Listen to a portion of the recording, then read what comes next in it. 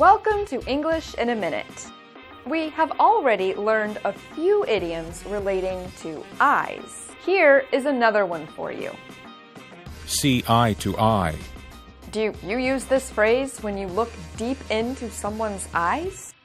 Is the yoga class over already? I left a little early. Why? The instructor and I didn't see eye to eye. You had a fight with your yoga teacher? Look, Jonathan, I practice yoga my own way. The instructor asked you to leave, didn't she?